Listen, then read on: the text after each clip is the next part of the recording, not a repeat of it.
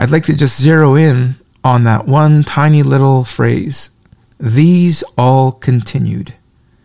These all continued. And I'd like to take it apart. That first word in that tiny little phrase is these. And so, who is these referring to? Well, it's referring to that list that we had there in verse 13. Peter, James, John, etc. The disciples. And it's also speaking of the women. And it's speaking of Mary and his brethren. These all continued. And I think that there is a lesson to be learned in that one little word, these. And that is, if you look at that list of names in verse 13, you will see right off the bat, and if you think of each individual person, you'll notice right off the bat that these are all very, very different people. They're very different people. You have a Peter who is the total opposite of the Apostle John. You have a Thomas who, unfortunately, we just refer to him now as Doubting Thomas. But he would have been different, say, from Andrew and Philip. Then you have someone like Matthew, who was a tax collector and worked for the Romans, probably poles apart, naturally speaking, from Simon, the zealot, who was anything but associated with Rome. And you have these all continuing together in prayer. They're all different, is my point. And we're all different. Did you know that? We're all different. And sometimes it's very tempting when we're in a group like this or in our churches, in our corporate setting. We just came out of a week of prayer in our church where the ministers all sort of come together and the students are there and the elders, some of the elders are there. And it's very tempting to carnally have this sense of comparing one with the other. Okay? It's a very carnal thing to do, especially in the place of prayer. But we could do it even here. We can think, well, I don't pray as well as that person prays. I can't pray. I'm not going to pray. I don't feel like I'm good enough. As if there's some sort of a, level of excellence that we have to achieve here before we can open our mouths in prayer. These all continued. You have a Peter and a John and a James who received so much prominence. In fact, they were the inner circle, if you can put it that way, of the disciples. And you have others where you don't even know hardly anything about. I mean, how much do we know about Bartholomew? Barely anything. Or Simon Zelotes. You don't know a lot about the rest of the disciples, but these all continued. They were all different, as we are all different. And friends, I don't want us ever to entertain, even subconsciously, the thought that because we're not like somebody else, that somehow our praying doesn't have the same effectiveness as somebody else. I mean, that's in a sense what we're saying, even though we wouldn't say it out loud. I mean, that's a terrible thing to think that. As if the Lord had favorites. He does not. And so I just came out of, that's why I was telling Rick I didn't know if I would be able to make it today because we had an air conditioning guy come to our house this morning. And it was running a little late. And I was looking at my watch and I was like, I'm not sure if I'm going to make this, be able to host a prayer meeting today. But as I was talking to the air conditioning guy, sought to introduce into the conversation the things of the Lord. I figured out, yes, he is a Christian and he goes to church here in town, and but that's as far as he seemed to want to Take it. He didn't really want to go much further than that. That's fine. That's okay. But you know what? And what took me so long was because as he was standing at the door, he just went on and on and on and on, talking about his trade and the models of the different air conditioners and how this one does this and that one does the other thing. And, he's been repairing these for 25 years and he's seen it all. And I was thinking, we're all different. We're all different. You're going to have some Christians that, like we were hearing last week with our brother Robert, those two brothers, Mark and John, I believe it was, and that brother John who passed away. You have some that are very, very quiet. Some that are so quiet that you wouldn't even know anything about them, like some of these disciples. You wouldn't even know anything about them. You wouldn't know that they were one of the 12 disciples unless it was so listed here. And there's going to be people like that in all of our churches. And just because they're not vocal or out in front or whatever, it doesn't make them any less. They're not second class.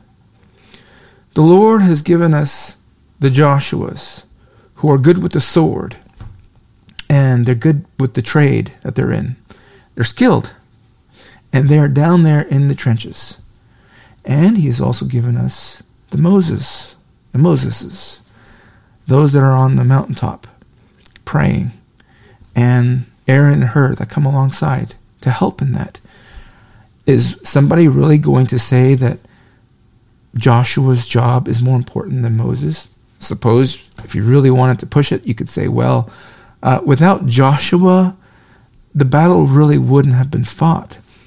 And then someone else could say, yeah, but without Moses, they would have failed. You can talk like that. The fact is, these all continued. We're all needed.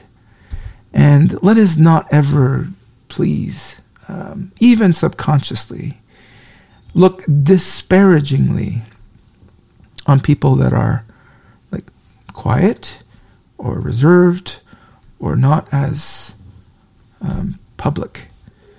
These refers to all of these individuals, all these disciples, and the women.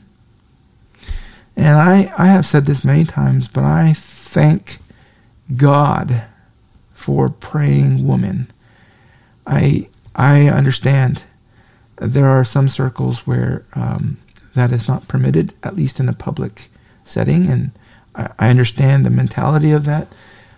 But I thank God for the praying women. I don't know what I would do without the praying women in my life. And yes, we're mixing context because one is public versus privately praying women. But even in this context here, I thank God for the praying women. These. And then let's focus on the word all. Yes, these all.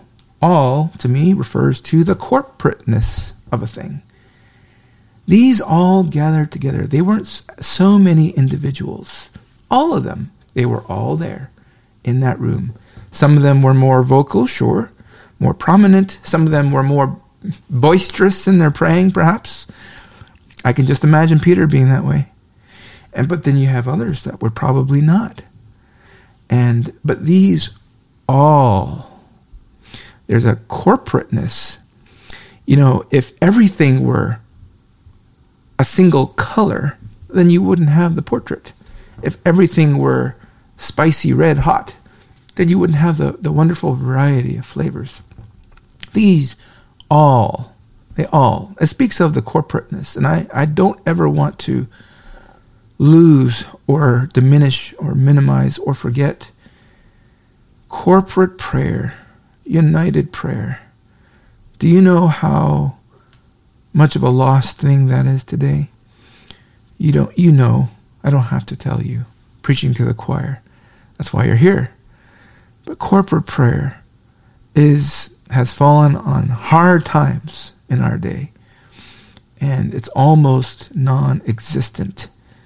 That's a very great tragedy. I would have you to know. You don't all have to be flowery, eloquent prayers, but we must not lose the corporateness of it. That word all also, in my mind, contains the idea of the unity of the thing. Yes, they were all different, very different, but boy, were they ever unified. These all continued. They did. The variety that they were, but they were all together. Yes, they were in the one room, so there's a sense where they were physically there under the one roof. But they were there with one purpose. They were there praying for the Holy Spirit, because the last thing that Jesus told them was that to tarry in Jerusalem until ye be endued with power from on high. So they were going to wait on the Lord, not run ahead, but they were going to wait until they were endued with power from on high. And so you could just imagine that prayer meeting in that upper room. Can you imagine it? Sometimes I do. Sitting in that stuffy room. They didn't have any AC. And this is in, Jerusalem. And the windows were probably open. And so they were there praying, crying out to the Lord, as we are, for the Spirit of God to fill us. Isn't it funny how 2,000 years later, we're engaged in the exact same exercise? I think it's wonderful. There's a unity.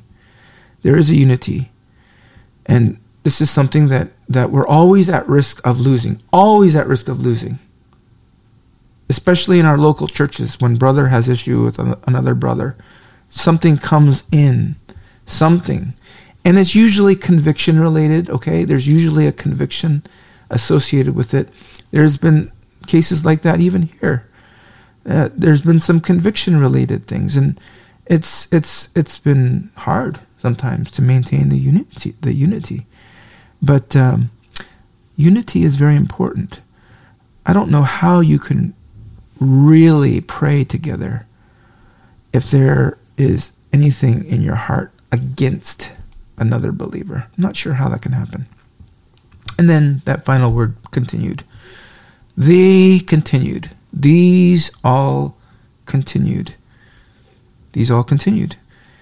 And to me, I think that's the hardest thing. That's, to me, the hardest thing. It's easy to start things. I've started all kinds of things. It's easy to start things. It's hard to continue things. To be honest, when we first put out the request to start these United Prayer meetings back in, it was December of 2019, my biggest fear was that I wouldn't be able to keep it up. That was my biggest fear. And I gave myself a year. He said, we'll do it for 1 year, from January 2020 to December 2020.